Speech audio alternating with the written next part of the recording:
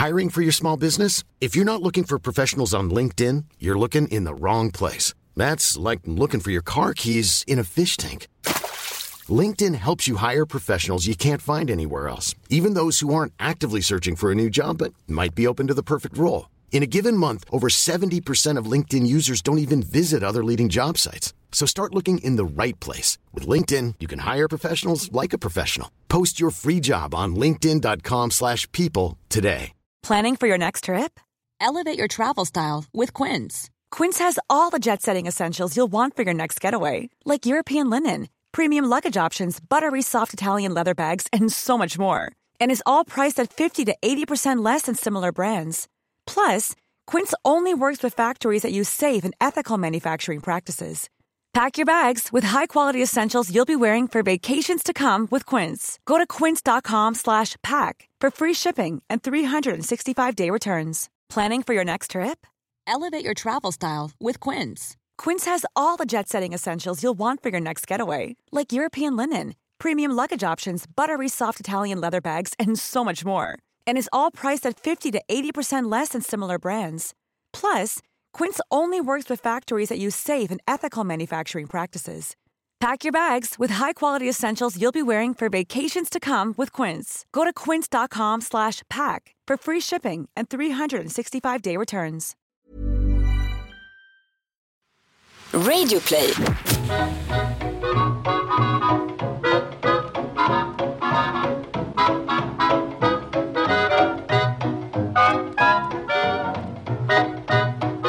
Idag ska vi prata om en man som ska ha besökt alla Sveriges städer, förutom Haparanda.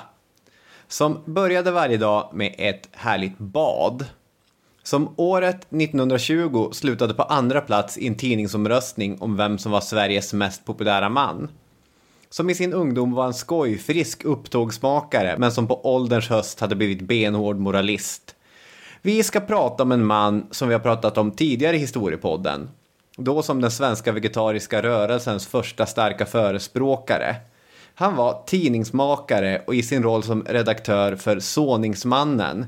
Redan från tidningens grundande 1905 till hans bortgång 1935 på olika sidor av några av de viktigaste samhälleliga frågorna från perioden.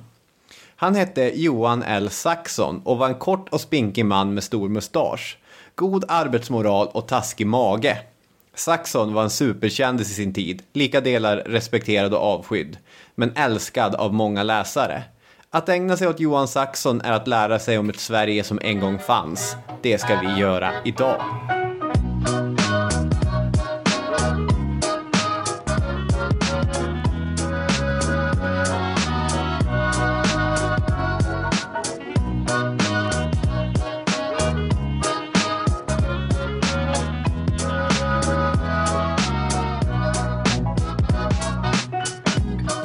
Så är det. Nu är det Saxon som gäller. Ja. Förra veckan var det sexuellt saxiskt samliv och nu är det Saxon. Och för 2 veckor sedan var det, det var annat tyskt då. Ja, från saxer till Saxon. Ja, precis. Saxer. Ja, jag tänker att människor från Saxen skulle kunna heta saxer. Jag vet att saxer är något annat. Välkomna Anglosaxisk till kultur. Avsnitt 217 av Historiepodden. Yes, det är ni. I vår andra podcast, Partiernas historia, som nu finns tillgänglig, där pratade vi faktiskt om Johan Saxon i något av avsnitten. Jag tog upp folkrörelser. Ja, just det. Och då stack du lite skojfriskt in. Glöm inte den vegetariska folkrörelsen. Ja. Och då sa jag, just det, Johan Saxon, han är vi nog inte färdig med. Nej, det var vi tydligen inte. Och alltså skojfriskt. Det var ju inte riktigt samma kaliber på den folkrörelsen som de andra. Det är därför det är lite... Den vegetariska folkrörelsen eller arbetarrörelsen, vilken haft störst inflytande på svenskt 1900-tal? Nu får jag sådana här déjà-vu-upplevelser. Det här har vi skojsat om innan. Ja. Men ni kan med fördel gå in och lyssna på Partiernas historia hur som haver. Den finns på Radio Play eller där poddar finns. Första frågan innan vi börjar med allt detta. Inte för att man alltid måste ha en åsikt om allting, men jag är ändå intresserad, Daniel Hermansson. Nu när vi har tagit en vecka och läst om karn, gillar du Johan Saxon? Och det är ju en jättesvår fråga. Ska man sitta här och ta ställning till vad man tycker återigen om historiska karaktärer? Det här har ju avböjt från att uttala mig om tidigare. Ja, du får avböja igen. Jag är bara intresserad. Ja, för jag känner i min läsning att jag sviktar fram och tillbaka mellan att tycka att han är en ganska rolig prick och en ganska irriterande människa. Jo, jag tycker också precis så. Det är mycket geist och liv liksom. Han är ju överallt. På varenda boll så är han ju där. Och han är ju väldigt övertygad. Och han hörs som sagt. Det finns ju en bild i den här boken som vi framförallt har läst. Den uppkäftige såningsmannen Johan L. Saxon och hans tid. Det är historikern Sven-Bertil Jansson som har skrivit ett riktigt praktverk om Saxon. Och där är en bild som har att göra med hans fredsaktivism. Ja. Och här tycker jag det är någonting. Kan du beskriva det som är så bra på att beskriva bilder? Han ser väldigt munter ut här. Och ögonen lyser ju på honom. Och till och med ett litet leende har han kostat på sig. Det här är ju nästan gubben Petson, va? Ja, är det därför man tycker att han ser så mysig ut? Med skägget och trötta glada ögon. En liten sån här filtmössa. Dessutom har han... En hatt. Just det, dessutom så har en liten filthatt. Ja. Han har vackra blommor kring halsen också. Ja, det är i fredens tecken. Ja, wow.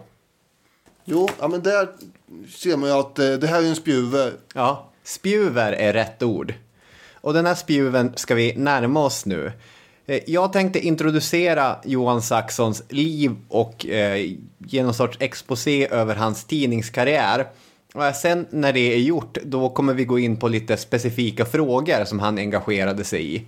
Vi lämnar vegetarianismen åt sidan den här gången. Ja.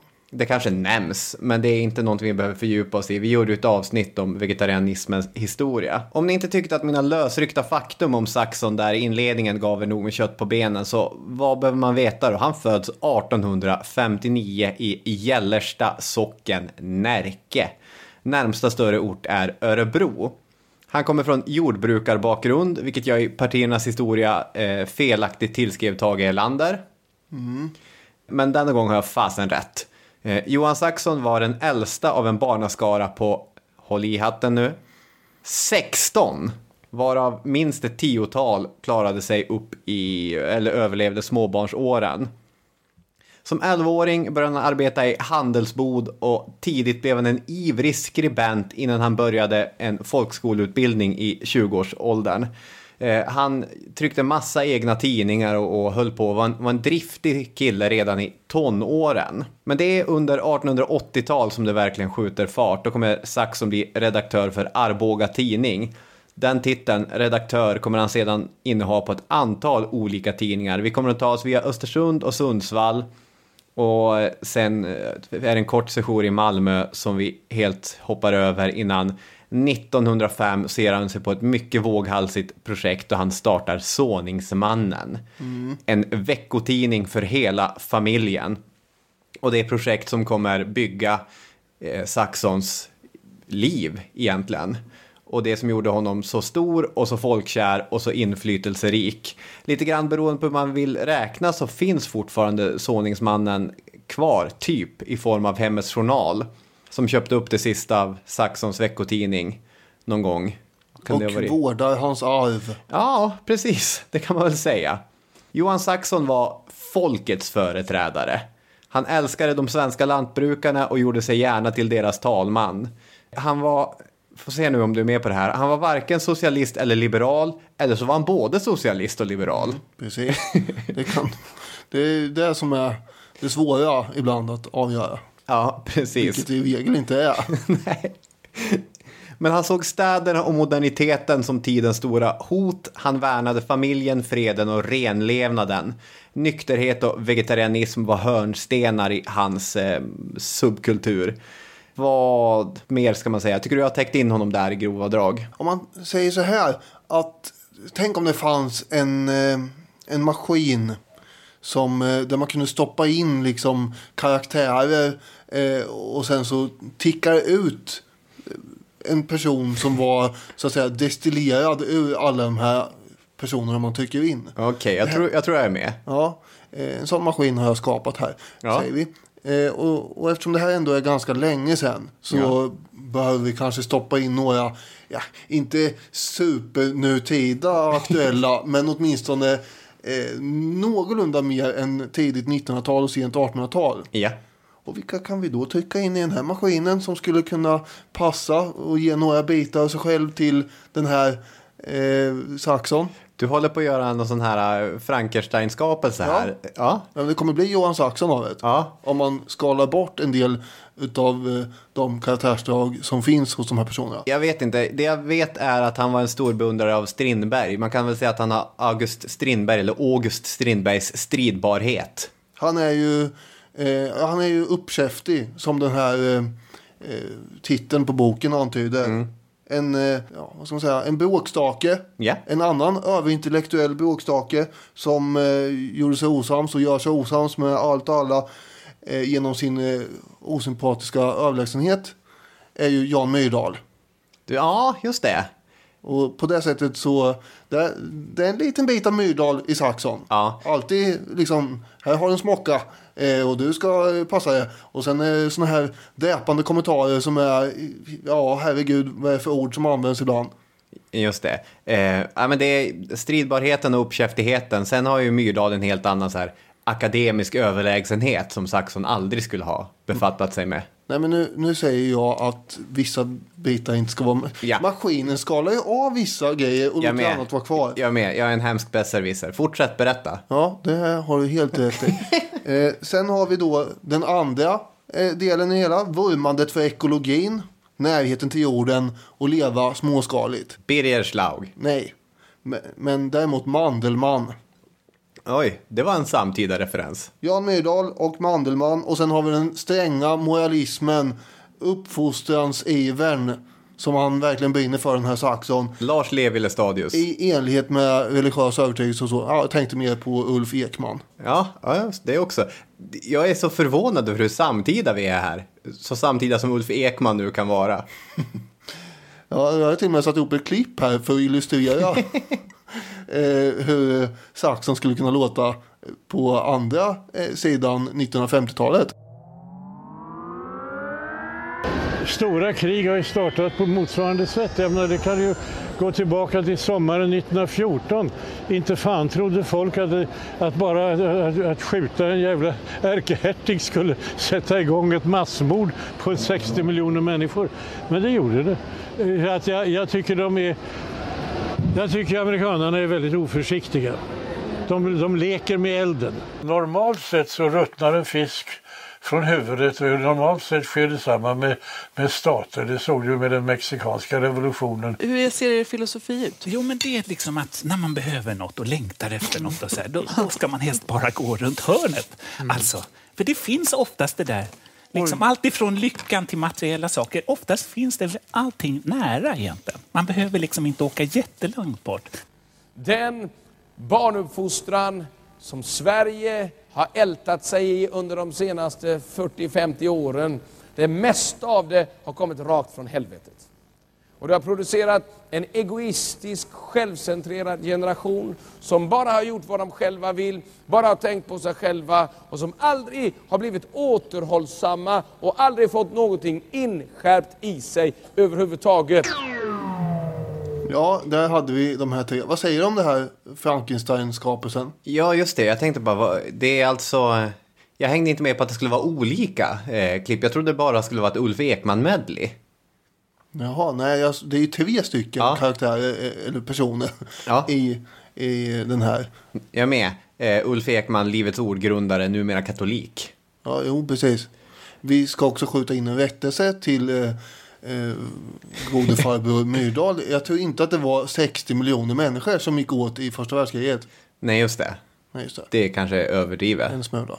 Men det var många miljoner, fler än 10. Jag håller 100% med om alla de här egenskaperna. Sen finns ju en härlig äventyrslista hos honom. Det är någon sån här resenär man skulle kunna kasta in. Och säkert massa andra egenskaper också. Absolut. Jag tyckte att 3 var ett gyllene nummer här. Det gällde liksom att begränsa. Ja. 5 och 7 är ju också klassiska gyllene nummer. Vad jag än säger här så finns det alltid någon invändning. Då hade vi kunnat hålla på hela avsnittet här. Det här är, som du sa om ditt porslin förra gången, det här är min grej i det här avsnittet som jag har bränt nu. Jag interagerar ju med din grej. Du försökte ju tiga ihjäl min porslinsskapelse. När jag drog den så sitter han och suckar och kollar på sin dator i ett klipp. Ja, vad fan. Ja, kan vi gå vidare här? Absolut. Den unge Saxon har kämpat sig fram genom den journalistiska myllan och det är 1880-tal när vi landar. Den svenska pressen börjar formera sig, men det är fortfarande mycket som är på rätt lösa boliner. Många nya tidningar uppstår och en hel del saker hamnar sluten i rätten dessutom. Det är en bra bit in på 1900-talet som man kan börja prata om pressetiska regler, och de formaliseras inte förrän på 70-talet. Så att här är det fortfarande rätt mycket skjuta från höften som gäller för journalistiken. Arboga tidning, den ägdes av en privatperson som anställt Saxon och gett honom fri lejd att göra sin grej. Under Saxons första sånt jobb så kommer upplagan tredubblas till massiva 1200 exemplar. Saxon är triumferande när han skriver: en ny dag bräcker. En dag då de små och kuvade, de nedtystade och rättslösa börjar se med seende ögon och förstå att de är en makt om de kämpar i enighet och kärlek. Och så fortsätter han så, han ger en känga åt konservatismen. Och så, det är en man som har medvind i livet här. Men Arboga tycker han är konservativt och lite tråkigt. Och han känner sig motarbetad och kommer i slutet av 1884 bege sig av på jakt efter ett nytt projekt att sätta tänderna i. Och vad är vilda västern på 1880-talet om inte Jämtland? Var det där alltså? Nej, det var det inte. Men han åker till Jämtland. Östersund, där har vi en godtemplarledare vid namn Olle Westin som tillsammans med grosshandlare Jonas Salin, märker att det inte är 1990-tal när det är de här två herrarna som har skrapat ihop kapital för att starta en ny tidning. Nej, just det. Grosshandlare Salin. Just det. Nej, de behöver någon som ska ratta den här tidningen som de ska dra igång från grund. Enligt Saxon så var det ingen mindre än DNs redaktör som han hade skrivit åt, som hade tipsat om honom. Men eftersom Johan Saxon själv var aktiv inom godtemplarorden är det nog minst en lika bra gissning att säga att det är helt enkelt. Man kollade lite grann, vad har vi i nykterhetsrörelsen? Här har vi en frisk fläkt. Godtemplarorden var ju en nykterhetsorganisation organiserad i en order, för det är ju alltid enklaste sättet att organisera någonting. Numera utgör en hälften av alla bokstäver i IOGT-NTO och är ingen order längre, det är en förening. Nykterheten överhuvudtaget är ju världens stridsfråga under den här perioden. Ja, så är det ju. Det här är en av de saker han brinner mest för. Det pratade vi också om i partiernas historia, det är kanske sista passningen dit, men när vi pratade om liberalernas historia, att en gång i tiden var den nog infekterad för att skapa partisplittring. Ja, och han var ju djupt besviken över det negativa resultatet för förbudssidan och ville helst att man skulle omgruppera och ge sig på igen och försöka få till en ny omröstning. Den epok som vi lever i nu är den stora tidningsdöden och tidningssammanslagningens epok. Då är det ju obegripligt att läsa om det deal som Johan Saxon erbjöds. Som ung, hyfsat oprövad redaktör fick han vara med och bestämma hur den här helt nya tidningen skulle se ut. Han fick vara med arkitekten och bestämma hur tidningshuset de skulle hålla till i utformades. Och innan man tryckte ett enda nummer fick han åka omkring på en lång studieresa i Jämtland och lära känna folket. Det kommer vara väldigt svårt för en 20-årig redaktör att få det här dealet idag. Ja, snudd på omöjligt tror jag. Ja, men nu får han vara med från grunden, bygga en helt egen dynasti, göra någonting själv, och efter ett år har han fått kicken. Vilken otur. Helt plötsligt dyker det nämligen upp en ny lärare på läroverket i Östersund. Och han har inte bara folkskoleexamen som Saxon, utan Viktor Hugo Wikström kommer från universitetsbakgrund, både Uppsala och Lund. Man tackar. Han hade disputerat samt skrivit vetenskapliga texter med titlar som Giordano Brunos metafysik. om idealism och realism i konsten. Det skönas begrepp. En kritisk framställning av Taines psykologi. Och det här var bestsellers. Ja, verkligen. Alla de här pamparna i Östersund hade ju alla de här i bokhyllan såklart. Ja. Man blev lite impad av att det kom en så bildad människa upp till lilla Östersund. Så då gjorde man sig av med den här käftiga, lite för, vad ska man säga, progressiva redaktören Saxon och tog in pampen, den pompösa Wikström istället.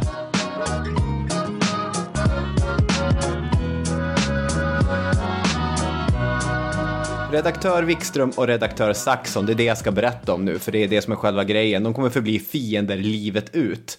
Vi kan som exempel på det, innan vi dyker in i själva varför de var fiender, leta reda på ett citat som Sven-Bertil Jansson har grävt fram ur Saxons självbiografi. Jansson skriver: Wikström brukade kalla Saxon Sveriges magaste man, medan han själv, citat från Saxon då, pöste av så kallad välmåga. Saxon avslutar hämndlystet och utan pardon, men han har nu ruttnat i graven och Sveriges magaste man lever än. När man i sin självbiografi skriver... Det är ju så förbannat uppkäftigt som sagt. Det är ju direkt osympatiskt. Ja, alltså mellan raderna så skriver han: jag överlevde dig din feta jävel. Ja, exakt så är det han säger. Men han gör det ju på ett sätt som är snirkligt och välformulerat. Han säger ju inte så som du sa nu. Nej, men det är det han menar. Det är exakt det han menar. Ja. Grosshandlar Salin, som hade tagit över tidningen helt och hållet, gjorde ett dåligt beslut, för Saxon var en begåvad journalist från den nya skolan. Han skrev underhållande och tillgängligt, medan Wikström var en misslyckad akademiker vars språkdräkt idag framstår som en ganska bra parodi av akademiskt fikonspråk. Vi kommer se det alldeles strax. Och allt klassförakt, och det rymdes ganska mycket klassförakt i den där lilla taniga kroppen, kokade i Saxon. Och när han på omvägar några år senare var tillbaka i Jämtland så skulle det här flera gånger koka över. Det han gör är att han skramlar ihop nog med pengar för att få lite lån och reverser. Om ni vill veta vad reverser är så kan man lyssna på Daniel Hermansson i Carl Jonas Love Almqvist avsnittet. Kommer jag ihåg. Det är ett toppenavsnitt, det kan jag varmt rekommendera. I alla fall, han finansierar att ta över den här tidningen. Det är Jämtlands äldsta tidning. Den var 100 år gammal redan på 1890-talet när Saxon tar över den. Men det finns hård konkurrens här. Dels har vi Östersundsposten och Jämtlandsposten. Den senare av dessa var den som Saxon själv hade varit med och grundat, men som nu redaktör Wikström satt och bossade över. Johan Saxon, varför återvänder han då till Jämtland och Östersund? Jo, han tycker att han kan marknaden, han kan folket inom citattecken. Han har varit ute och fikat tillsammans med folket ute i stugorna. Jajamän, men aldrig kaffe. Nej, självklart inte. Det var inte så jag menade. Nej, det är ju bisarrt att tänka sig att man skulle dricka någonting som innehåller sånt där. Ja, precis. Ja, nej, han är en väldigt välgörenhetsmänniska. Ja, han tänkte att om jag vinner bönderna, skogs- och bruksarbetarna och nykteristerna, då har jag vunnit Östersund. Vilket också är sant. Hur ser det ut idag, tror du? Det är fortfarande de starkaste grupperna i Östersund, vad jag vet. Okej. Militärerna kunde han inte vinna, det visste han också. Det ska du berätta om sen varför det var så. Kriget med Wikström börjar nu på riktigt när de sitter och bossar över varsin tidning. Och i början har Saxon problem. Han lyckas inte sälja sin tidning, framförallt inte bland nykteristerna. Vilket gör honom väldigt misstänksam och irriterad. Och han skriver om konkurrenten Wikström att han är, citat, organ för länsstyrelsen, vår bondeförtryckande ämbetsmannainstitution, och har därför sin 3-4 000 kronor i annonsinkomst. Hans umgänge är smygkrogen, sällskapets kundkrets. Han är militärvän. Han har ej ett ord i remonteringsfrågan till böndernas försvar, och han är bunden av träbolagen. Ord och inga visor. Vad är det för lag? Träbolagen, eller remonteringslagen. Remonteringsfrågan. Aha. Jag vet inte, jag har inte satt mig in i remonteringsfrågan på 1890-talet. Det lät som att du... Men vadå? Det är ju bla bla bla frågan. Det förstår du väl? Alla vet väl remonteringsfrågan i Jämtland på 1890-talet? Ja. Nej, men själva poängen är att vi märker här att när en redaktör skriver om en annan redaktör på det där sättet så är det inte en harmonisk samexistens. Nej, de är ju bittra konkurrenter här. Själv var Saxon, som han skriver, från en far som är förrådsman. Mina bröder är undantaget en som är frireligiös präst, bönder eller arbetare. Och hela min övriga släkt bär arbetets tunga på egen torva eller hos andra. Slutcitat. Han menar att jag är som mina läsare. Konkurrenten är ur herremannaklassen. Och han är väldigt bra på det där att identifiera sig med jag är inte ett dugg bättre än de jag skriver för. Och han lyckas också vända på skutan. Under de sista åren innan sekelskiftet var Johan Saxon både skuldfri och slutligen kommer hans tidning ha en lika stor upplaga som de två konkurrenterna tillsammans. Det här är en framgångssaga. Och då kommer dråpslaget. Det kommer 3 rättegångar nära in på varandra. Han har väl skrivit lite för hårda ord om herr Wikström. Ja, det kommer landa sluten i det kan man säga. I sin självbiografi så kommenterar han det som händer i Östersund på följande sätt. Högern beslöt sig för att köpa hans tidning. Och när han nekade till det följde en förtalskampanj med 3 åtal. Som liksom, vad ska man säga, körsbäret på, högst upp på glassen. Det här är inte sant. Men jag tänker att det var ju inte helt oförtjänta åtal, misstänker jag. Det är förvisso 3 rättssaker. De 2 första är stämningar mot honom. Den tredje är en stämning han själv lämnar in. Mot sig själv? Nej, mot Wikström. Ja, just det. Och det är det kommer landa i. Först då, i 2 fall så blir Saxons tidning fälld. Den första, den är ganska tydlig. Den handlar om en kvinna som begått självmord. Och i Saxons tidning så kan vi läsa: hennes man får nog vidkännas det största ansvaret genom ett supigt och oordentligt liv som ständigt gjorde hennes tillvaro så tryckande och beklagansvärd som möjligt. Det är maken till den här döda frun som står bakom åtalet. Saxon spekulerar att han var påmanad av herrefolket i Östersund att göra det här. Ja, och det här har inte jag någon aning om. Det kan ju stämma. Men jag menar, när han skriver som han gör hela tiden så förr eller senare kommer ju någon åtala. Ja, det blir i rättegången kan man säga att ord står mot ord. Bägge lägger fram bevis på att han ska vara en supare eller inte en supare. Och Saxon fälls. Han döms och får betala böter samt ersättning till mannen. Över 1000 kronor landade på, vilket var en ansenlig summa under 1890-tal. Nästa rättsmål, nu blir det mer så här: finns det en komplott mot Saxon? Det är en notis om ett påstått slagsmål på en dansbana där en mjölnare ska ha knäckt skulderbladet på en annan dansbanebesökare. Ja, jag direkt när du sa dansbana tänkte jag, vad har han med det här att göra? Han var inte där, utan... Nej, det kan han inte gärna ha, för han hatar ju dansbanor. Ja, dansbaneeländet. Han har fått uppgiften från en tillförlitlig uppgiftslämnare. Trodde han. Det som har hänt är att det har blivit förfalskat. Och liksom med en förfalskad namnteckning och allting. Och när det här blir tydligt för Johan Saxon så publiceras en rättelse och en ursäkt till mjölnaren. Här kan man ju diskutera, är det verkligen tidningen som har felat då? Eller är det personen som har förfalskat det? Men även denna gång stämdes Saxon. Ordförande för målet var Moritz Wikström, tillförordnad borgmästare och broder till Saxons största konkurrent. Ja, men så det kan bli. Ja, tänka sig. Han är inte ursäktad för jävighet, trots att han såklart är superjävig. Han är så jävig man kan bli. Och återigen blir det fällande dom och böter och ersättning på nästan 500 kronor. Men sen, det tredje målet, nu kommer vi till uppgörelsen Saxon mot Wikström, Jämtlands derby. Vad det handlar om, det är en artikel som Wikström har skrivit om Saxon och om de här 2 rättsmålen då. Och Sven-Bertil Jansson skriver om den här artikeln att, citat, Wikström höjer på sitt karaktäristiska sätt rösten till en nivå som man endast med yttersta välvilja kan uppfatta som annat än löjeväckande. Hårt. Vad Wikström skriver är att alla tidningar som stöttat Saxon i de här rättsmålen över hela Sverige, de är okunniga. Och att Saxon, citat, samvetslöst missbrukat det fria ordet samt, citat, visat prov på exempellös fräckhet.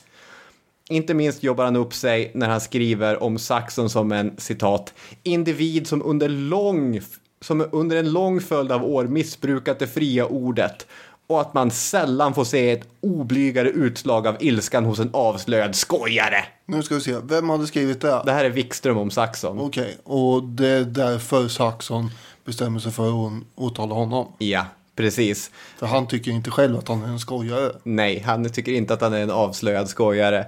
Wikströms artikel innehåller dessutom en argumentation som går ut på att eftersom Saxon fälldes i första målet så var han säkert skyldig i andra målet också. Och så funkar inte riktigt rättssystemet. Och eftersom Wikström är akademiker så menar att alla som inte fattar det som jag skriver, de är dumma. Han är oerhört pompös och självupptagen. Så det är det här som får Saxon att ta till motmedel. I stämningsansökan skriver Saxon att Wikströms förföljelse av honom har pågått i 13 år. Och den här riktiga surdegen ska upp till ytan, in i ugnen, och så får vi se om det blir något bröd av det hela. Hur svarar Wikström på en stämningsansökan? Jo, om någonting blir han ännu mer pompös. Jag citerar återigen Jansson. Wikströms svaromål kan göra anspråk på att höra till de mest pompösa som förevarit inför svensk rätt. Han, citat, intar en attityd av principiell försvarare av rättens helgd och samhällets ära. Han har bara, citat, högst sällan och endast då från objektiva synpunkter skärskådat Saxons verksamhet i ädla idéers tjänst. Dessutom kommer han in på en mängd andra grejer. Han skriver också att Saxon är impopulär på regementet. Och dessutom så förlorar han ju de 2 andra rättsmålen. Så det här kan inte heller finnas något värde i. Ja, att han är impopulär på regementet är ju ingen överraskning.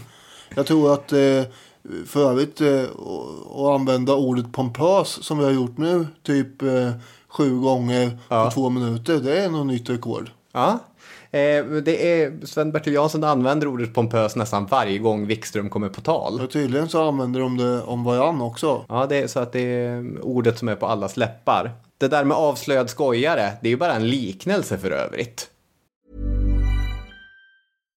One size fits all seems like a good idea for clothes until you try them on. Same goes for healthcare. That's why United Healthcare offers flexible, budget-friendly coverage for medical, vision, dental, and more. Learn more at uh1.com.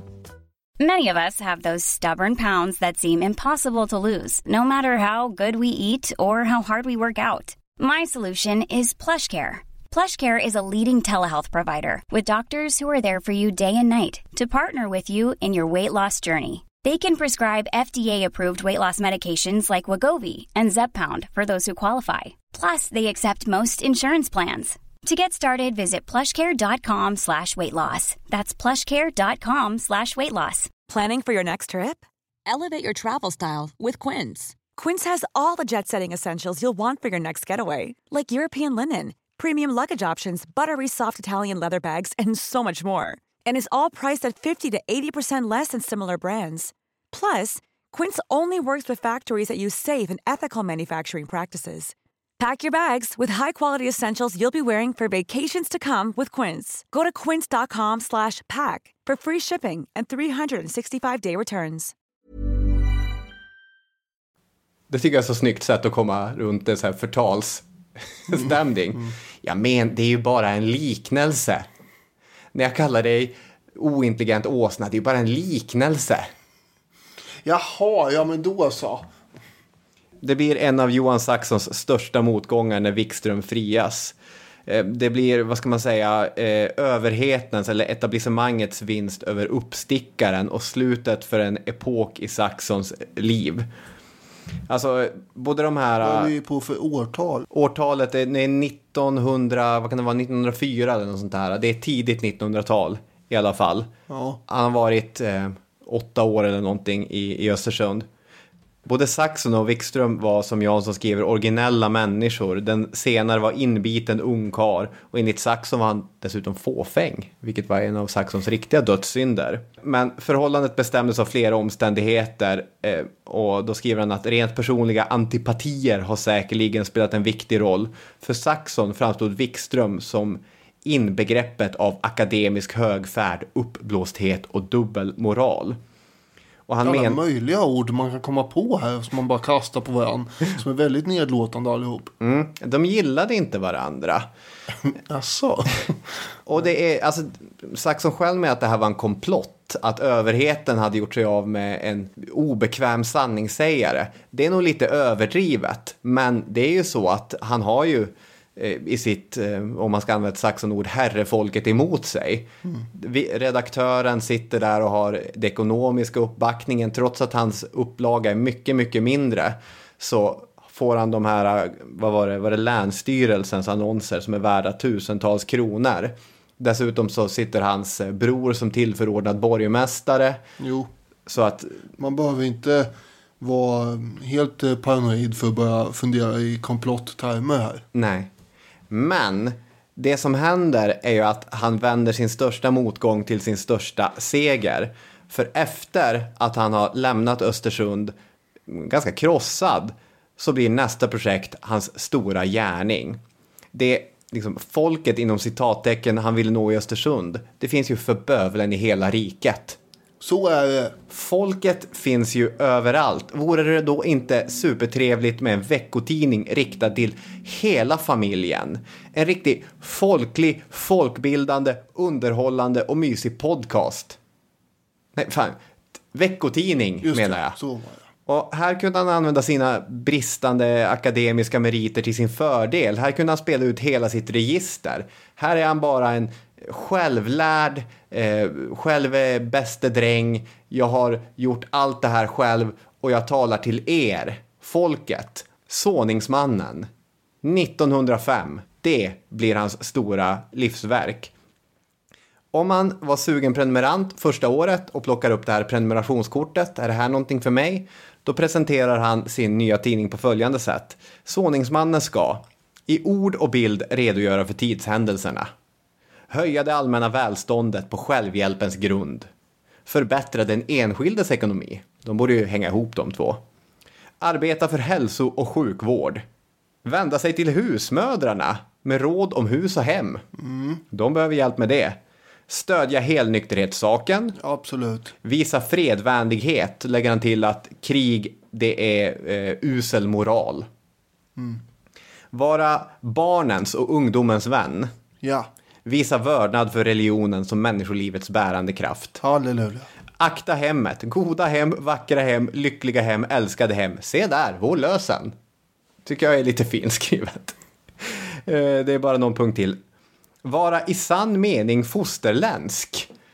Och då skriver han så här. Sveriges historia är historien om det arbete och den kultur som värnat svenskheten och färdenetorvan i trots av krigen. Lite så här gammal svenska. Tidningen är emot dålig patriotism, respekterar andra nationer och vill lära känna och lära av andra folk.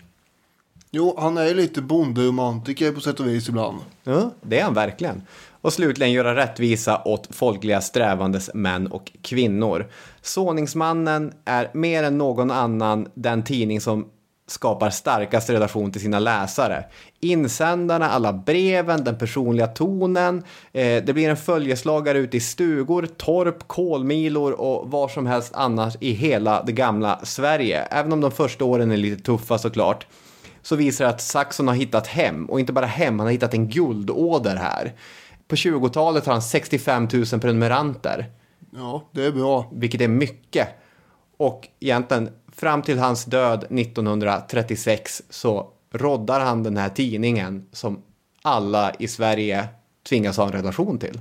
Där har vi framgångssagan Johan Saxon, redaktören.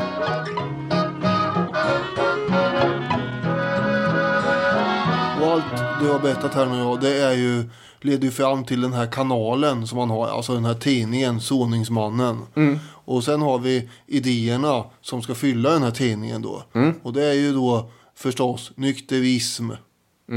Och det är ekologism, eller man ska kalla det, vegetarianism och sen är det ju naturligtvis fredsrörelsen också. Den är ju med inblandad i slutet på 1800-talet. Så är man ju på gång att göra en militär reformering. Det var ju väldigt mycket uppmärksamhet kring det där. Man hade ju haft samma system sedan Karl XI. Det är länge. På 1600-talet, ja det var ju några 100 år här då. Nu skulle det här ersättas av värnplikt. Och den här reformeringsprocessen var färdig och avslutad 1901. Och då blev de värnpliktigas övningstid 240 dagar. Saxon, han var helt oförstående redan inför kravet på 90 dagars exercisskyldighet. Han begrep inte hur det här kunde vara viktigare egentligen än att genomdriva utökade rösträtt eller lägre skatter eller folkupplysning för början. Nej, då ska vi hålla på och sätta vapen i nävarna på folk istället. Nej, det där gick han aldrig riktigt ihop med, utan tvärtom kommer han gå väldigt på tvärs med det. Och han går med i Svenska freds- och skiljedomsföreningen, som det heter. Så fort den bildades 1883, då står han där och knackar på dörren bara, jag vill vara med här. Han var med i många föreningar också. I och för sig. Till exempel så blev han själv ordförande i en fredsförening i Arboga som bildas strax efter. Ja. Och under de första decennierna av 1900-talet så fortsätter ju militärdebatten i hela landet efter att värnpliktslagen är färdig. Då är ju till början med unionsfrågan med Norge det handlar om. De håller på att bråka om att de ska vara självständiga. Vart står Saxon i den här frågan tror? Jag vet faktiskt inte, men jag skulle gissa att han står... Känner du inte din Saxon? Ja, men... Här har vi högerfolket där uppe som skramlar med vapen och vill tukta norrmännen. Och sen har han bott i Jämtland och träffat på. Han kanske råkar gå över Han är helt 100% på norrmännens sida. Ja. Så är det ju då. Och i mars 1895 så publicerar han 3 artiklar som har rubriken Den politiska situationen. 2 av dem handlar om den norska frågan enbart. Ja. Så den politiska situationen, den handlar om Norge. Ja, det var en het fråga då. Och ja, nu var det här 10 år innan upplösningen skedde. Så den var ju på tapeten redan då. Men när det väl brände till 1905, då bodde ju Saxon i Stockholm faktiskt. Och engagerade sig väldigt intensivt för en fredlig upplösning av unionen. Det fanns ju fredsföreningar både i Sverige och Norge. Och de träffades ju och hade manifestationer. Så en av dem var i Sundbyberg. Sumpan. Ja, där är det ju superfint. Daniel tittar lite grann på mig för att från och med september så kommer inte jag bo i vackra Råsunda, utan jag kommer bo i vackra Sundbyberg istället. Kommer det här leda till att du överger dina planer på att bli AIK-are? Det är ju Gävle IF som är det svenska lag som ligger mig närmast hjärtat. Jaha. Har ju stått många kvällar på anrika Strömvallen. Nu ryker ju de ut ur Superettan med. Ja, det går tungt just nu. Nu hamnar vi helt snett här.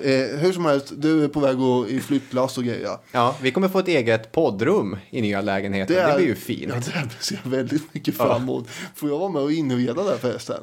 Ja, du får komma med förslag. Ja, men det måste väl ändå vara väldigt... du måste ju överväga de förslagen tungt då. Ja, det beror lite grann på hur mycket du vill vara med och finansiera mitt poddrum också. Jag kan ju finansiera det jag föreslår. Ja. En kyl. Kan vi inte ha en kyl med saker i och sen bara, ja, nu tar vi det här. Vi får se vad det blir. Ja, men det är mitt första förslag. Om vi backar några år tillbaka till slutet av 1800-talet så hade han ju också besökt Italien. Apropå det du sa att han var en äventyrare som var ute och åkte mycket. Ja, han älskade att resa. Ja, och när han åkte genom Italien så blev han förfärad över att lantbruket höll på att gå ner sig totalt, trots att naturen tycktes vara så fördelaktig. Och det här skyllde han ju förstås bara på en sak, och det var ju militarismen. Citat: det är yrkesknäkteriet, det styrandes vanvett att vilja göra Italien till en stormakt som förvandlat de forna sädesfälten till ofruktbara ödevidder. Militarismen är de moderna staternas kräftsår, dundrar han. Det är stark retorik. Ja, man förstår ju här, jag höll på att säga åt vilket håll han lutar i försvarsfrågan. Han tycker att alla stater borde avväpna sig själva så fort som möjligt.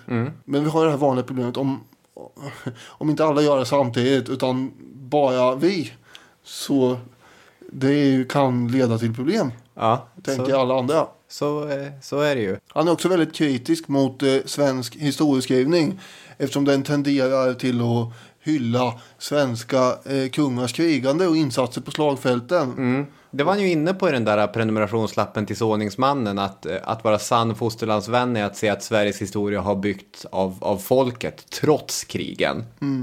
Ja, det är ju hans linje här.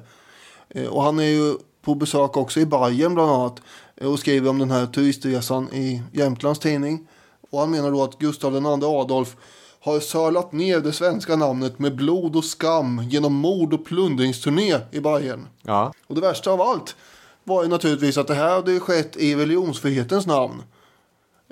Och det höll ju inte han med om. Alltså nyansering är inte Saxons paradgren i regel, utan det är konfrontation som är hans utgångspunkt. Och eftersom hans uppfattning om till exempel 30-åriga kriget, den slår ju lite underläge vid den här tiden. Eftersom här är ju då, det är ju kungarna som hyllas och är de stora historiska aktörerna. Och därför så öser han ju på med så mycket syrlighet han bara kan. Och skriver till exempel: just en skön religionsfrihet som tillåter förråande slaktarskaror att fara fram som om ingen religion funnits till. Och när det kom förslag sen då också på den här tiden om att Gustav Adolfs födelsedag, det borde väl ändå bli svensk nationaldag. Det finns ju liksom de som kastar fram de här idéerna och bara, vi måste ha nationaldag. Varför inte Gustav Adolf? Då vässar ju Saxon irriterat pennan och så skriver han att det fanns inte en mer olämplig dag. Det klibbar för mycket blod, plundring, kvinnoskändande och andra krigets förbannelser vid det namnet. Denna tidningsutgivare har under sina resor kors och tvärs och skådeplatsen för det tillärnade festföremålets framfart mer än en gång erfarit hur den skam som då drogs över det svenska namnet ännu icke är utplånad. Så han har ju träffat folk i Bayern och kringstädes som fortfarande inte tycker om Sverige då. Nej, det är en ganska intressant argumentation han för också. Jag fattar varför den unge Vilhelm Moberg blev ju väldigt intresserad av såningsmannen och tyckte att det var mycket bra artiklar i den. Sen så skrev den lite äldre Vilhelm Moberg några år senare ett brev då han klagade över moralismen som hade tagit över. Just det, och moralismen ska vi väl prata om sen. Ja, men just det här att Vilhelm Moberg sen skriver sin svenska historieskildring liksom berättad för folket, om folket. Det är ganska, han har tagit intryck ändå här väldigt mycket kanske av Saxon. Ja, det här är ju fritt spekulerande. Det här skriver inte Sven-Bertil Jansson om vad jag vet, men du så skulle det kunna vara. Också spekulera. Jag tycker inte det är någon dålig tanke. Nej. Sen kommer då den stora förskräckelsens stund alla kategorier. Det vill säga ett världskrig där 60 miljoner människor nej, just det var alltså, jag skrattar inte åt 60, men det är överdriften från Myrdal. Ja. Men väl en förskräcklig massa miljoner människor. Ja, den stora katastrofen. Ja, och det här är ju naturligtvis förfärligt tycker alla inblandade, men mest han kanske. Såningsmannen ägnar ju varje nummer och varje del i tidningen under kriget väldigt stor uppmärksamhet åt det här. Avskyn trumpetas ut för full kaliber här. Och när Tyskland anfaller det neutrala Belgien till exempel, då blir det en jättesak. Och bilder visas ju på ett helt osminkat sätt. Det är zeppeliner över Amsterdam, sårade soldater, brända soldater, exploderande fartyg, brinnande städer. Här ska folk fatta vilket elände det är som pågår där nere. Och det måste man ju ge honom en eloge för. Ja, en rungande applåd brukar de skriva i såningsmannen. De tyckte något var bra. Ja, jo, just det. Det gjorde de. Och de hade en avdelning för de unga också i tidningen. Och där skrevs ju små berättelser om hur kriget påverkar vardagen för familjerna. Ja. Saxon har själv skrivit en liten berättelse som heter Far har fallit i kriget. Och där kunde de små barnen som läste såningsmannen då läsa om hur barnen måste ersätta sin pappa på gården som har dragit ut i kriget och stupat. Och det är förstås möjligt att diskutera hur rimligt eller lämpligt det är att små barn får höra sådana här berättelser. Men de skulle få veta det här. Ja, det finns lite olika skolor kring det där. Det känns väldigt proggigt annars med så deppiga barnböcker. Jo, kanske. De införde också ett förbund med ett helt fantastiskt namn. Okay. Det ungas freds- och sagostundsförbund.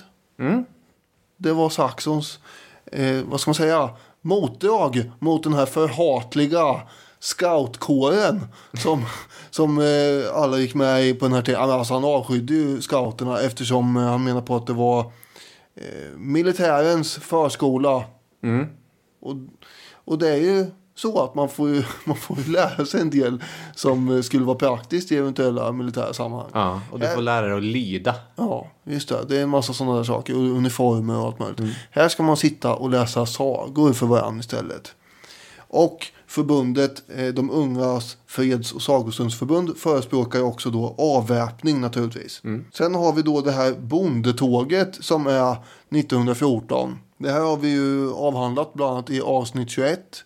30 000 bönder som samlas i slottet för att demonstrera för kungens och försvarsfrågans sak. Det här är jag intresserad av eftersom Saxon älskade bönderna och var av folket men avskydde kriget och vapnen. Hur ställde han sig till detta? Jag vill gissa. Vad är en vad ska man säga, typisk Saxon-linje här? Jag tänker att han får dra stora lansen och fördöma de här människorna som marscherar till Stockholm. Men du har glömt en viktig aspekt här. Och det är den gode Saxons möjlighet att koka ihop konspirationsbygder. Oj. Naturligtvis var ju det här inte bönder.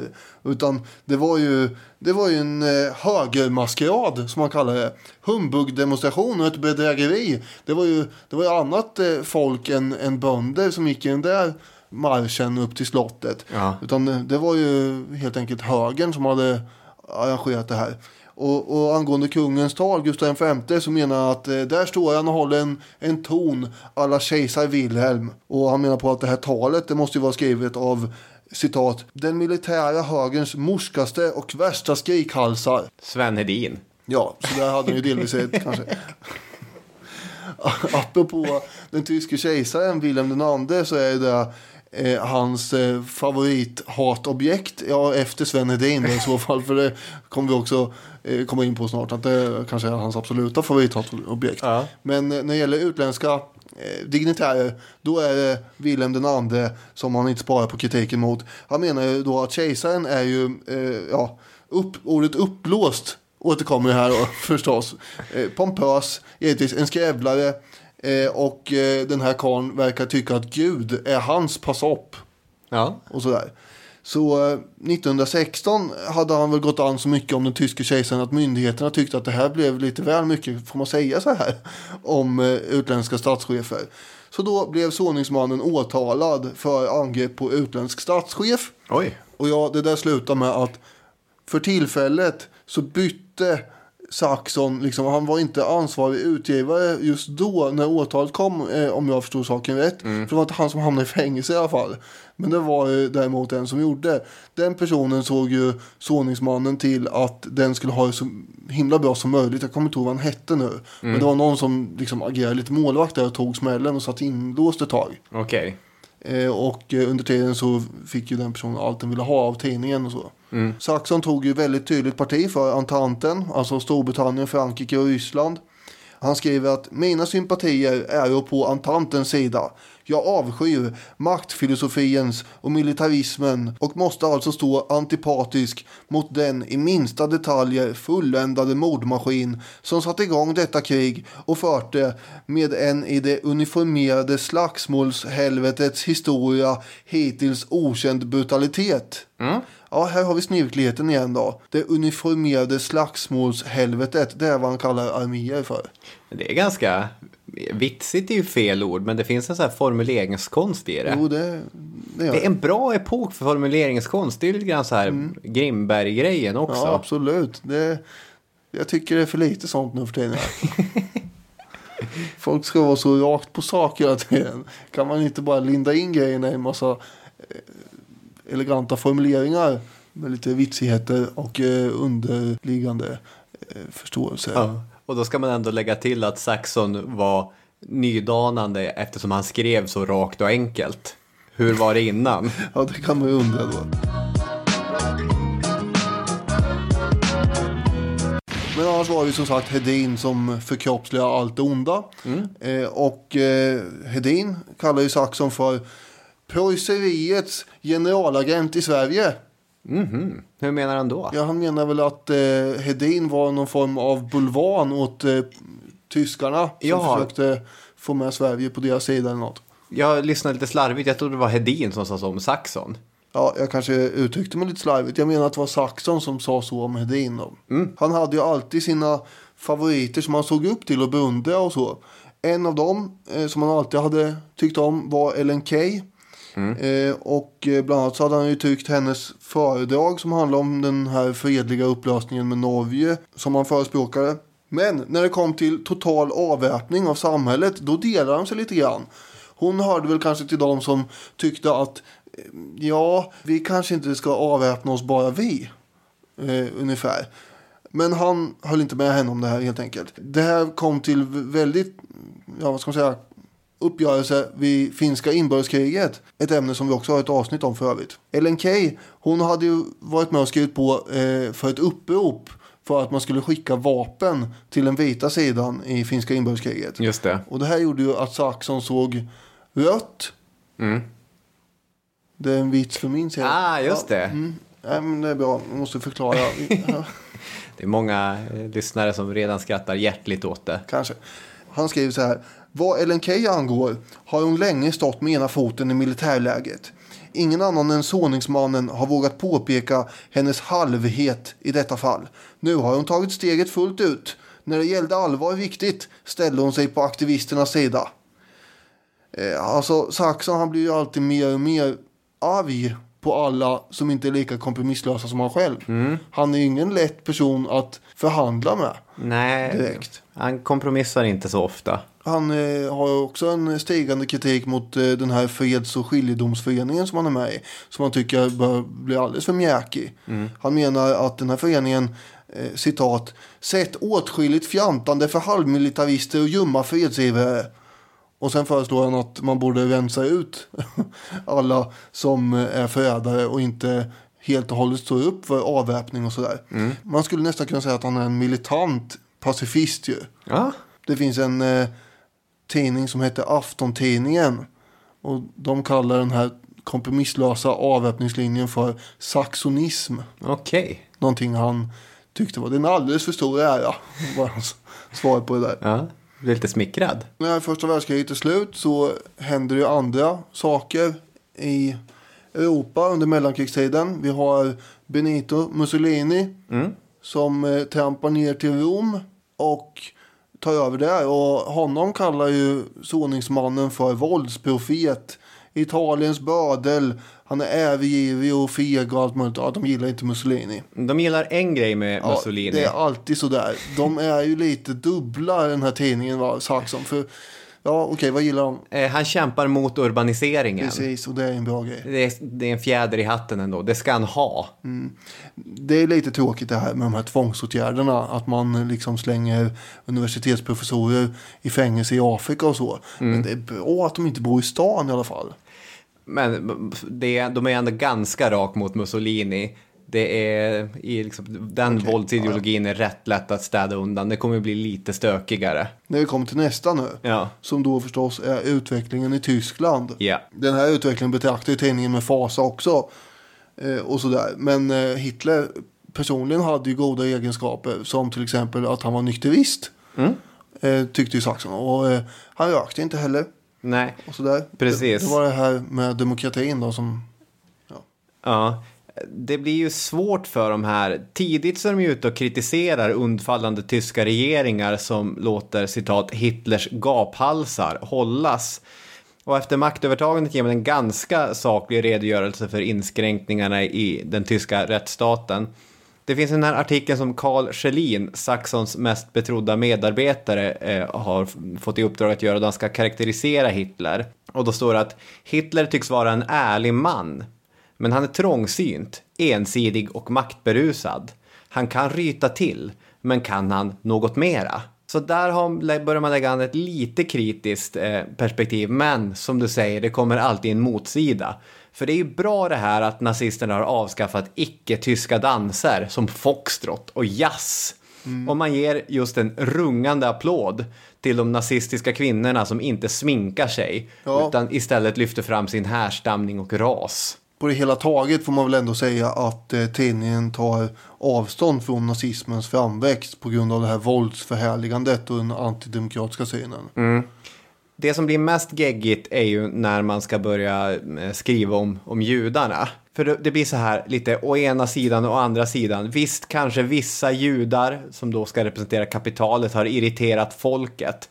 De skriver, det är sant att vissa tyska judar har uppträtt som utsugare och valutaskojare.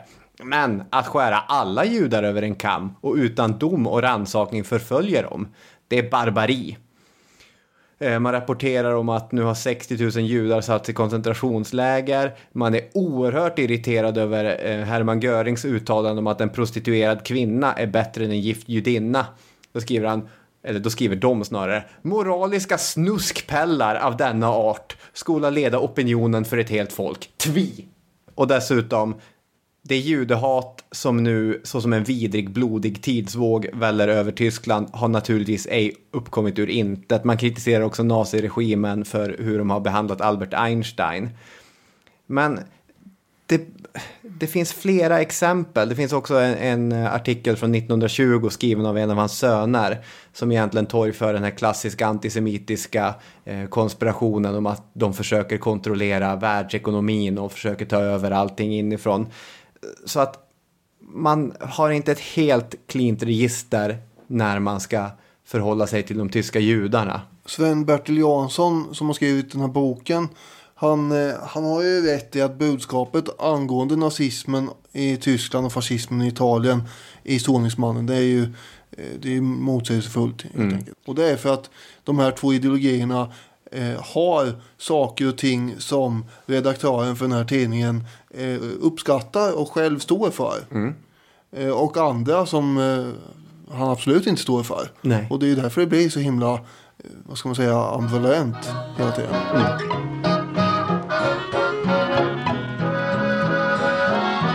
För en sak som är väldigt närbesläktat med det här tänkte jag att man kan komma in en kort liten stund på.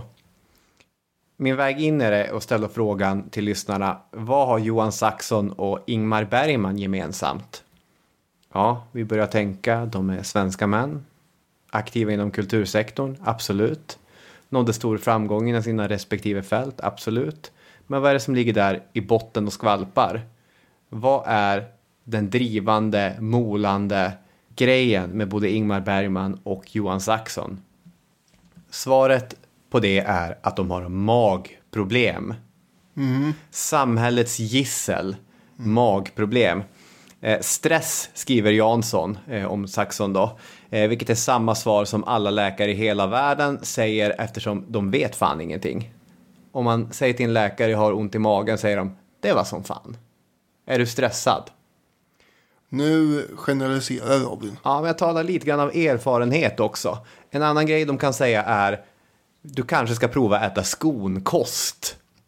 Och skonkost, det är kokt mat utan några kryddor. Det låter inte alls kul. Jag vill inte äta skonkost. Har du fått det här tipset? Ja då.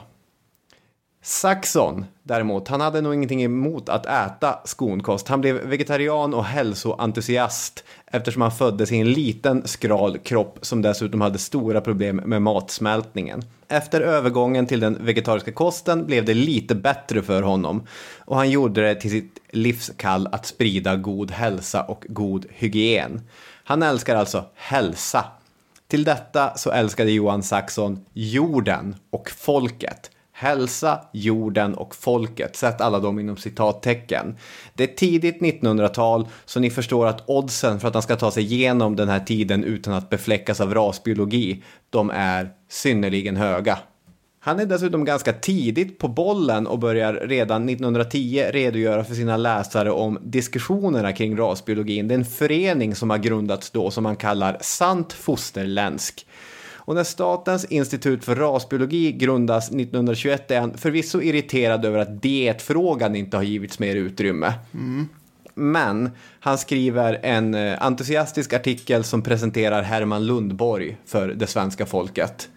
Den första chefen för institutet. Frågan hur individen ska leva för att vara frisk och glad och lycklig, harmonisk, fylla sin bestämmelse är här överflyttad på hela nationen, rasen, mänskligheten. Slutcitat kan man läsa i Såningsmannen. Och han gillar dessutom att Lundborg menar att överklassen har sämre raskvaliteter än bönderna. Det hade Saxon på känn. Han visste att det var bönderna, att det var folket som verkligen bar upp den här stolta nationen. Och i Lundborg så hittar han en allierad i kampen mot urbaniseringen. Lundborgs bok Rasbiologi och rashygien rekommenderas för alla Såningsmannens läsare som obligatorisk litteratur till studiecirklar. Det här betyder inte, i alla fall inte för mig, att Saxon är en dålig människa. Vi har pratat tidigare i den här podden om hur en av mina stora hjältar, Elisa Ottesen Jensen, också entusiasmerades över rasbiologin. Jag tycker rasbiologin är ett allmänt sorgligt kapitel, men det är intressant hur en person som Johan Saxon, en sann motståndsman, en obekväm, irriterande jävel som inte trodde en sekund på vad läkarna sa. Han var ju till exempel starkt kritisk mot vaccination. Men det här svalde han med hull och med hår. Det kanske man ska förtydliga. Han var absolut inte nazist. Han är 100 mil ifrån nazist. Men han tror på det här att vi ska värna om den svenska folkstammen. Ja, han var ju en ivrig motståndare mot all slags pampvälde också. Och är någonting som Hitler och Mussolini, inte minst Mussolini, utstrålar, så är det ju pompös pampighet. Vilket fick honom att gå bananas. Precis. Det är intressant bara det här med det tidiga 1900-talet och de här frågorna som idag är så enkla att peka på vilka som hade rätt och vilka som hade fel i. Hur många det var som hade svårt att navigera i dem. Det är verkligen något som slår mig. Det här är ju i grund och botten en familjetidning. Ja, verkligen. Och Jansson, han sammanfattar det hela så här, kan man säga. Tidningens plats i hemmen, i familjens sköte. I Saxons idealföreställning var familjen samhällets viktigaste institution, där man och kvinna i endräkt formade sina liv och där de fostrade sina barn till att bli nyttiga och goda människor. Såningsmannen ville vara deras fostrare och vägledare. Det var en känslig uppgift. Det moraliska uppdraget kan lätt bli till moralism. Moralisten skaffar sig sina speciella preferenser och riskerar att fastna i en attityd som trots den goda avsikten kan bli hänsynslös mot andra. Saxon undgick ingalunda den faran. Den förkärlek han alltid haft för att uttrycka sig i dräpande ordalag gav inte sällan stötande utslag. När han gick till angrepp mot sådant som han ansåg utgjorde dåliga exempel för familjen och de unga. Och redan på hösten 1886 så skrev han 2 stora artiklar i Jämtlandsposten. Varav, det handlar om kvinnor helt enkelt. Det finns 3 sorters kvinnor, skriver han i den första. Ja, en egen teori som han har kokat ihop här. Det här har han belägg för. Jag tror inte han har varit runt och liksom gjort några fältstudier på vad det finns för olika typer av kvinnor. Utan det här har han tänkt ut på kammaren, har jag en känsla av. Det känns så, va? Ja. Den första kategorin, dockhemsfröknarna. De är sjåpiga, mörkrädda, tanklösa, oföretagsamma och svärmiska, enligt honom. Äter onyttig mat, har opraktiska kläder och leder in sina män i superi, grubbleri eller till och med självmord. De läser gamla romaner som de inte förstår. Nej. Så har vi nummer 2. Det är då hushållerskorna, de praktiska kvinnorna. Oj, de är älskvärda. De är ju trevligare, tycker han. De håller ju på med nyttiga saker. Har sinne för ekonomi och kan laga mat. Och de tycker inte om herrar som står och skrattar och flamsar i rökrummet. Precis, jag älskar den formuleringen. De klär sig varmt och starkt. Men det är en rejäl kategori kvinnor här. Verkligen. Sen har vi kategori 3, den självständiga kvinnan. Vad är det för en av? Det är en blek kopia av en man egentligen. Förvisso är hon mer begåvad än dockhemsfröknarna. Och hon ger sig ofta på att försöka skapa konst eller ge sig in på intellektuella strävanden just för att imponera på dockhemsfröknarna. Men det som händer är att hon hamnar på en manlig arbetsmarknad där hon liksom faller. Hon klarar inte av den konkurrensen. Citat, hon vill inte framåtskridande och rättvisa utan är bara ute efter den makt mannen haft. Ja, nej, det här är ju inget bra, utan han vill ju se familjen som en enhet hela tiden, och då kan vi inte ha sådana här självständighetskvinnor helst. I den andra artikeln, Framtidens kvinna som den heter, då kommer Saxon in på sina ideal som handlar just om familjekonstellationen och nyttomaximering ju. Framtidens kvinna, hon vet att världen är i större behov av bröd än romaner och tavlor och sånt. Ska han säga? Vad menar du förresten? Ja, men han bakade väl inte bröd? Nej, han skrev ju romaner och... måste ju gärna bröd, men han är ju man. Ja, det finns ju olika roller här, det är det han håller på att propagera för hela tiden. Hennes uppgift är ju att se kokkonsten som en vetenskap. Yeah. Och hon kan allting om näringshalten i olika råvaror och sådär. Jag ser framför mig, han har suttit på den här kammaren och tittat snett upp i taket. Bara, vad ska hon ha egentligen? Oh ja. Han tittar på en palsternacka och tänker, vad är det för näring i den där egentligen? Det skulle en kvinna veta. Så ser han på det här, för att det är liksom uppdelat.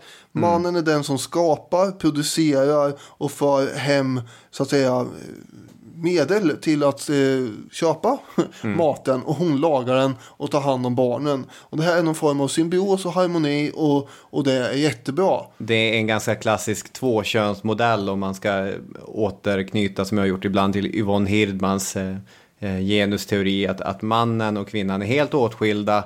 De gör olika saker, är bra på olika saker, men tillsammans så bildas någonting där. Och den här kvinnan som är som en man, det är enkönsmodellen, att hon utmanar mannens manlighet, och det är obekvämt. Det här med självständighet är nonsens, eftersom, citat, varken man eller kvinna är självständiga, utan varsin halva som måste förenas om det ska bli något riktigt av dem. Och det är kompletterandet här han är ute efter. Jansson skriver, han önskar harmoni mellan könen eftersom de var för sig är ofullkomliga. Det är en tanke som ska återkomma ideligen i Såningsmannen. Idealet är varmhjärtade människor som slår vakt om familjen. Hans kvinna är medveten om sin plikt. Hon skaffar sig de kunskaper som är nödvändiga för att kunna vara maka och mor och sköta ett hem och dess hushållning. Hennes naturgivna uppgift. Ja. Dessutom skyr hon modets idiotiska tvångströja. Så att hon är inte ett dugg fåfäng. Man kan lite grann fatta varför han drogs till nazismens idealbeskrivning av kvinnan också. Ja, det här med smink och framförallt så har de ju ett korståg emot det här modet som är på 20-talet med korta frisyrer. Ja, just det. I USA heter ju de här kvinnorna flappers, va? Så går de ut och röker till öga på allt. Och det där är ju någonting som han baxnar över. Det är ju förskräckligt. Istället publicerar man ju då bilder på kvinnor med riktigt långt hår. Ända ner till hälarna ibland. Och man ser ryggen på dem och sen bara en massa hår liksom. Så här ska det vara. Det här är en av de grejerna som Vilhelm Moberg stör sig på. Ja, det är ju precis det han skriver in då. Och klagar över. Och då skriver ju Vilhelm Moberg, ingen kan få mig att tro att sedligheten och anständigheten sitter i håret eller i kjolen. För kjolarna var ju med förkortade för Saxon. Skulle till exempel fördärvet hos en människa bli större i samma mån som håret blev kortare, så skulle vi nog i Sverige vid det här laget leva värre än man gjort i salig Sodom och Gomorra. Ja. Och ingen kan väl påstå att vi gör det. Nej, det goda hos en människa kan omöjligen försvinna med håret eller tyget. Ja. Skrev då en ung Vilhelm Moberg till Såningsmannen i en insändare eller brev eller vad det var. Ja, precis. Ja, det var ju inte bara det här med hår och kjolar, utan det var ju förstås också dansen som vi var inne på innan. Jazz, det är den stora hemska skräcken, och det är ju med väldigt stor indignation som man skriver om det här, och inte bara liksom reportrarna i tidningen, utan de som skickar in insändare, de vet ju inte vad de ska ta vägen, för vad är landet på väg med den här jazzen egentligen. Saxon har sett en film på jazzdans, han har ju såklart inte gått och kollat på det själv, men han har sett en film där de gnider så nära mot varandra att det är könsdelarna nästan tar i varandra. Det är fruktansvärt. Ja, så här ska det inte vara. Och det här är ju lätt för oss att sitta och göra oss lustiga över, men det var ganska många superenkelt. Det var ganska många som tyckte så på den tiden. Däremot är man ju inte kritisk mot all dans, inte, utan folkdans och allmogedans, det går för sig för Saxon.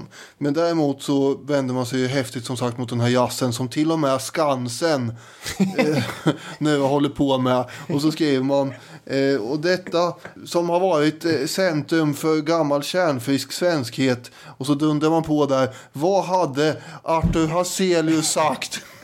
Annat var det på hans tid. Ja, han snurrade i graven. Ja, och det här får en ju att tänka lite på äldre släktingar som på 90-talet satt och förbannade att Allsång på Skansen hade blivit så hippt och de sjöng på engelska och sånt där och tjo och kim istället för bara allsång. Ja. Alldeles för mycket artister eller för all del samma kategori släktingar som beklagade sig över att Bingolotto var mycket bättre på Lokets tid och sådär. Just det. Det går igen genom de olika tiderna. Jag tänkte på det här idag för jag sitter och förbereder en Historia 2-kurs och då satt jag och läste John Tosh historisk metod och teori tror jag den heter. Det är inte den spexigaste läsningen. Men då läste jag det här kapitlet om historicism och att man ska möta historien utifrån dess egen. Det är inte en historikers uppgift att sitta och skratta åt gamla tider. Nej, utan man ska se det utifrån tidens egna regler och allt sånt håller jag ju verkligen med om. Ja, det gör jag med. Men vad långt ifrån jag är det i podden. Ja, men vi måste väl ändå ibland få... Vi säger det här nu. Du är jättegod företrädare för historicismen här. Och sitter och säger att så här ska man inte betrakta det hela. Men ibland måste man ju få fnissa lite med. Jag kan bjuda framtidens människor åt och fnissa åt vår tid.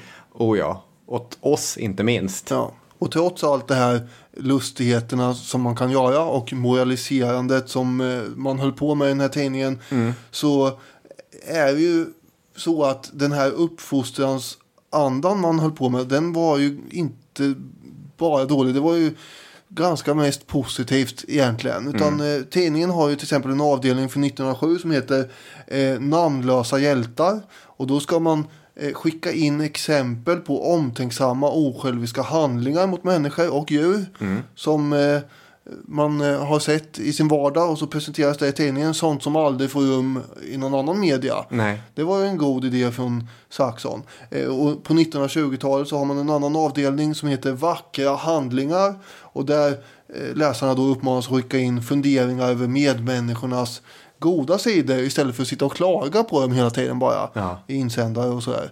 Lite som ros i ris och ros kan man säga.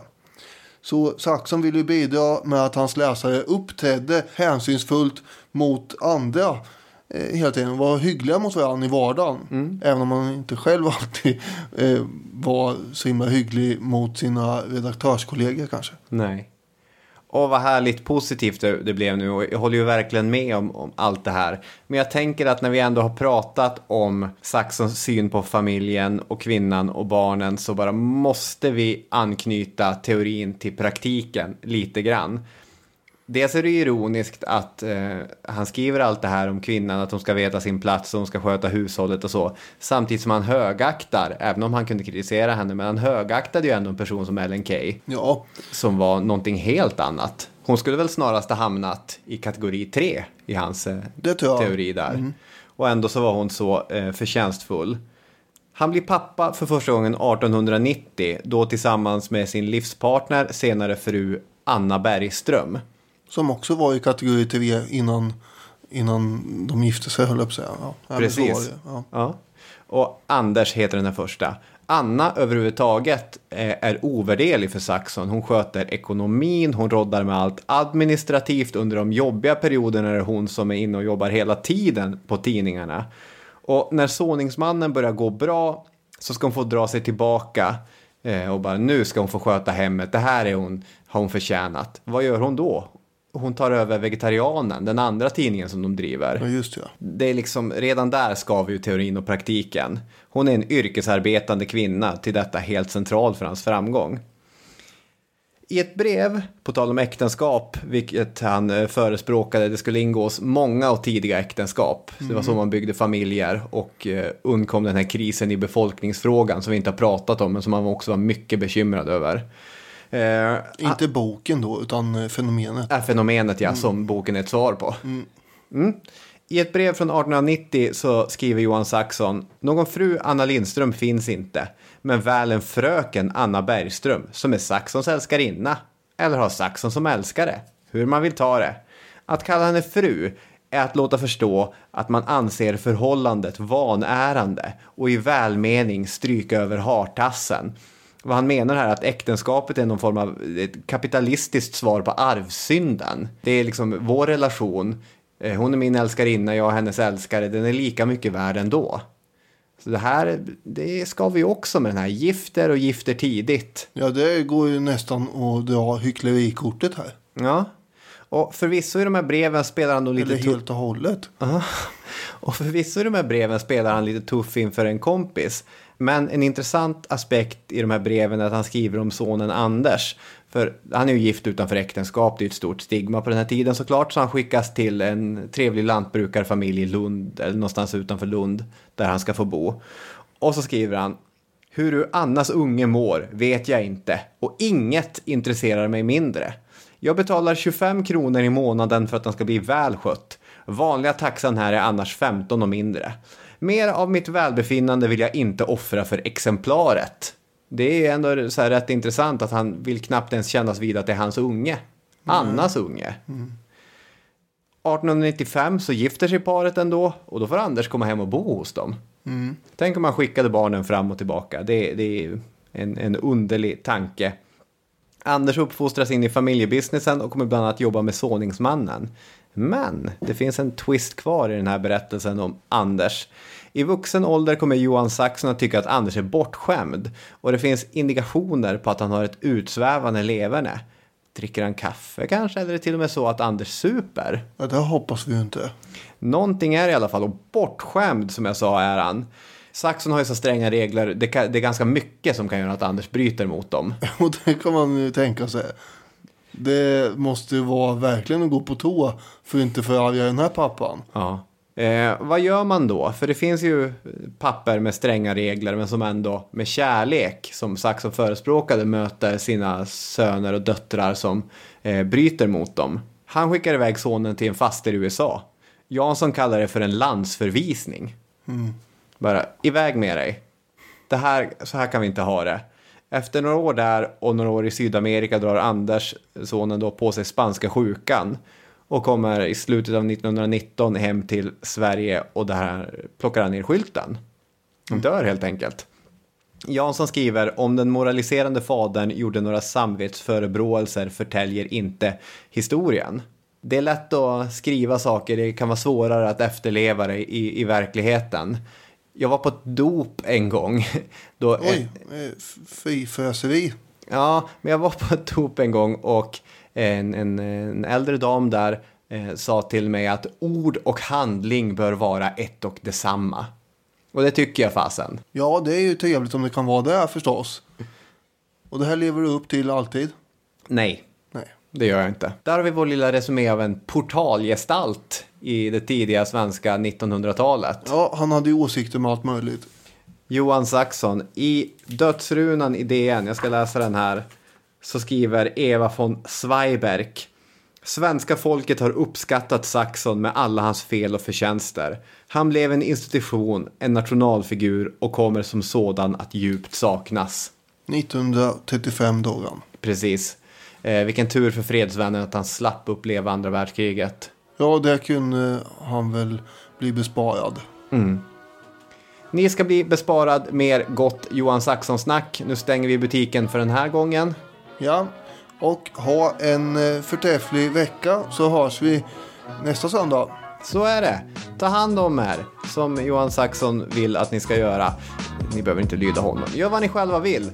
Gå in på Facebook och kommentera. Nu ska jag sluta prata. Hej då med er! Hej hej!